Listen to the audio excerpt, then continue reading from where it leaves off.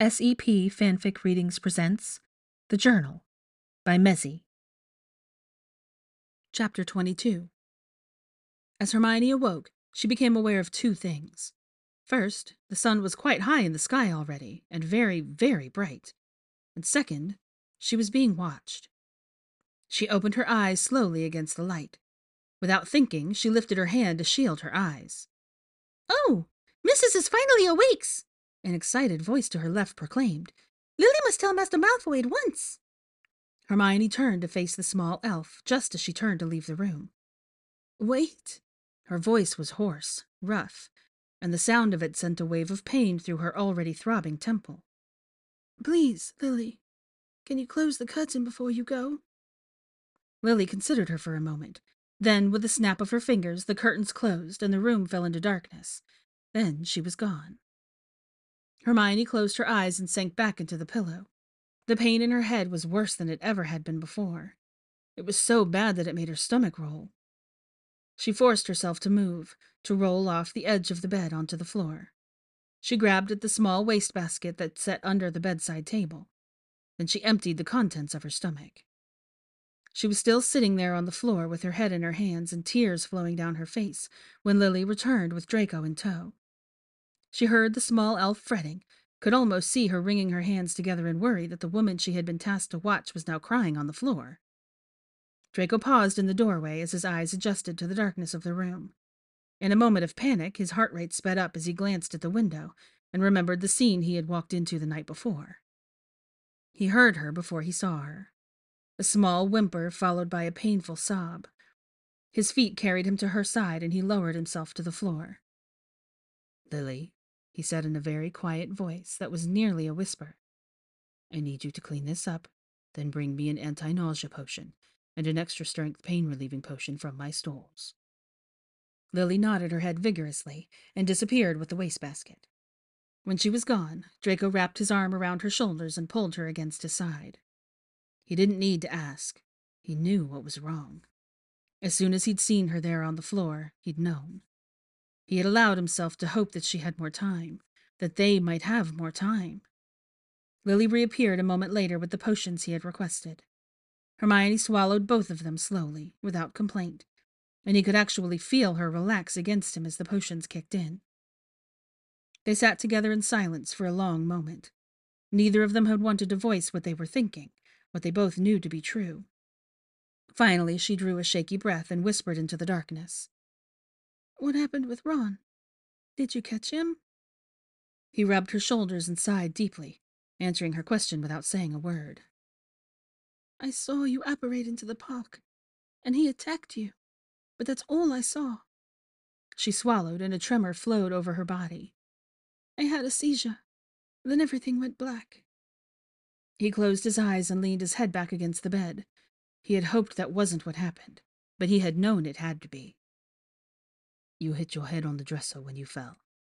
When we got here, you had lost a lot of blood, and you were barely conscious." He reached up to touch the scar that remained. "I did the best I could, but I'm not as good at healing spells as you are." "I remember you saying something like that." She reached up to feel the same spot for herself. She could feel the tender area of freshly healed skin, and a small ridge where the scar would be. "I thought I was dreaming. Was Harry with you?" Draco nodded in answer, but didn't elaborate. He was sure she wanted to know how and why Potter was involved, but he wasn't quite ready to tell her everything he had found out just yet.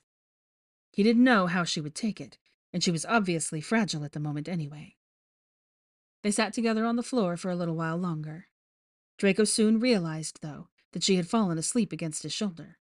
He wasn't surprised at all. The pain relief potion he had given her had a muscle relaxer in it.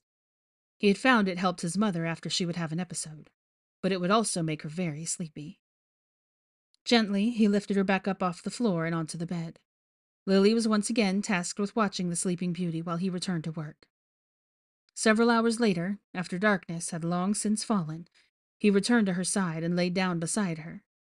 He watched her sleeping and prayed to the powers that be that they might help her, that they might find it within themselves to save the woman that he loved, the other half of his soul. The next time Hermione opened her eyes, the room was pitch black, and Draco was sound asleep beside her in bed. She moved slowly into a sitting position at the edge of the bed, careful not to wake the man beside her. She then took a moment to assess how she felt. Her stomach was okay. Her head had a dull ache to it, but no major headaches. She felt wide awake. Of course, she had been asleep for nearly 24 hours, so she should have been well rested. She slipped out of the bed and out of the bedroom. Moving quietly down the hall, she made her way to the potions lab and found her file. She made the necessary additions to her graph and watched the diagnosis change to PCS, Stage 3.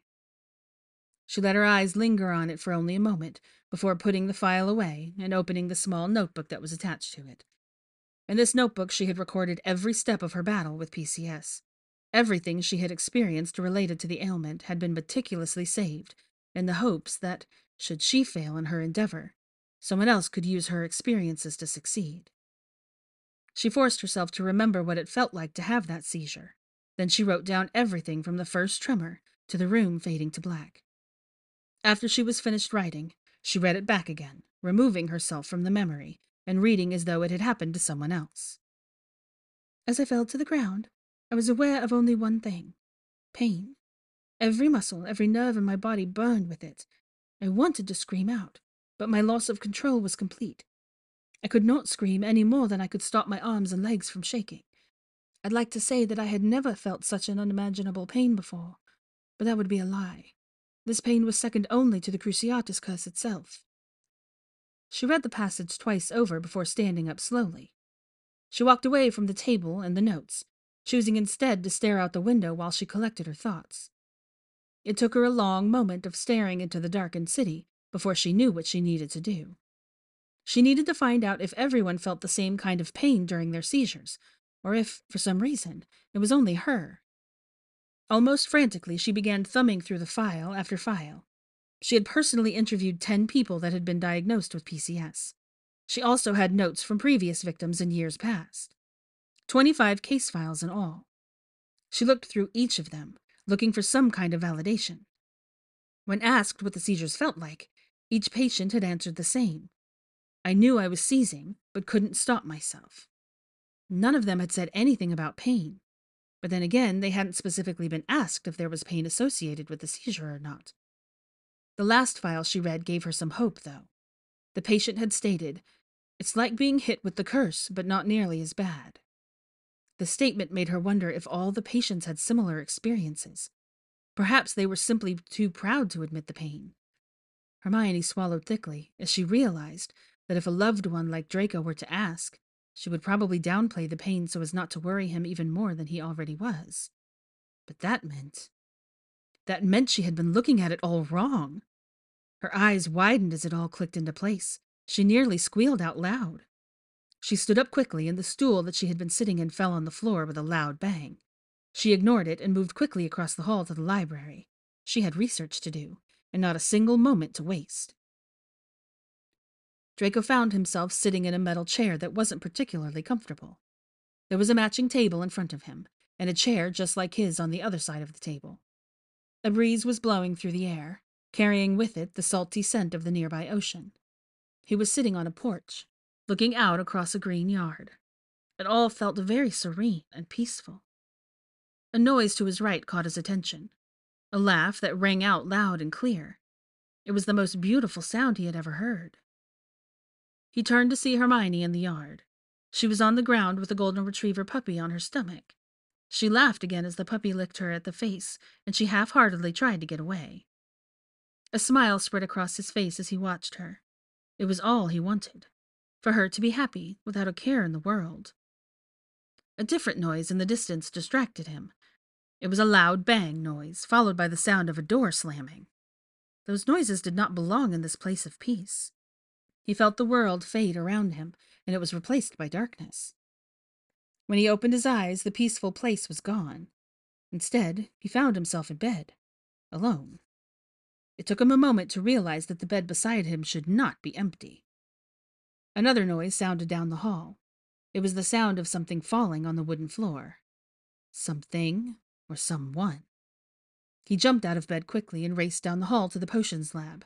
He found notes and files scattered across the table, a stool overturned on the floor, and nothing else. She wasn't there. Another thud came from across the hall, more curious now than panicked. He pushed the door to the library open and found Maya there. She was at a table with a large stack of books beside her. She was scanning through a particularly large tome with 100% focus. She did not hear the door as it creaked open, nor did she hear his footsteps as he crossed the room. He was nearly beside her when she slammed the book shut and dropped it onto the growing pile of books on the floor. "Maya?" he asked as she reached for the next book in the stack. "What in Merlin's name are you doing?" If he startled her, she didn't show it.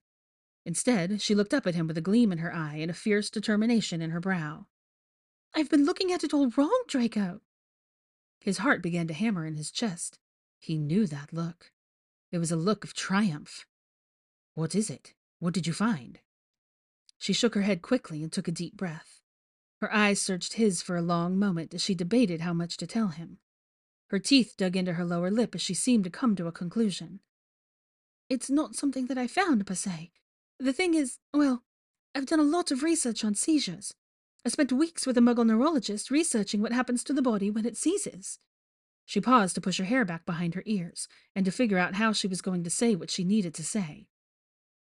"I felt like I was prepared for when it happened. I read all of the books. I talked to people that have had seizures. I felt like I knew what it would feel like and how my body would react." She chewed on her bottom lip again. His optimism was beginning to wane. She no longer looked triumphant. Now she looked unsure of herself. "It wasn't what you expected, then?" he asked, even though he was sure he knew the answer. It was just to prod her along, to get her to start talking again before she got too lost in her own thoughts. "It wasn't what I expected at all." She picked up a small leather-bound book off the side of the table and flipped it open. "Tell me something, Draco. Have you ever experienced the Cruciatus Curse?"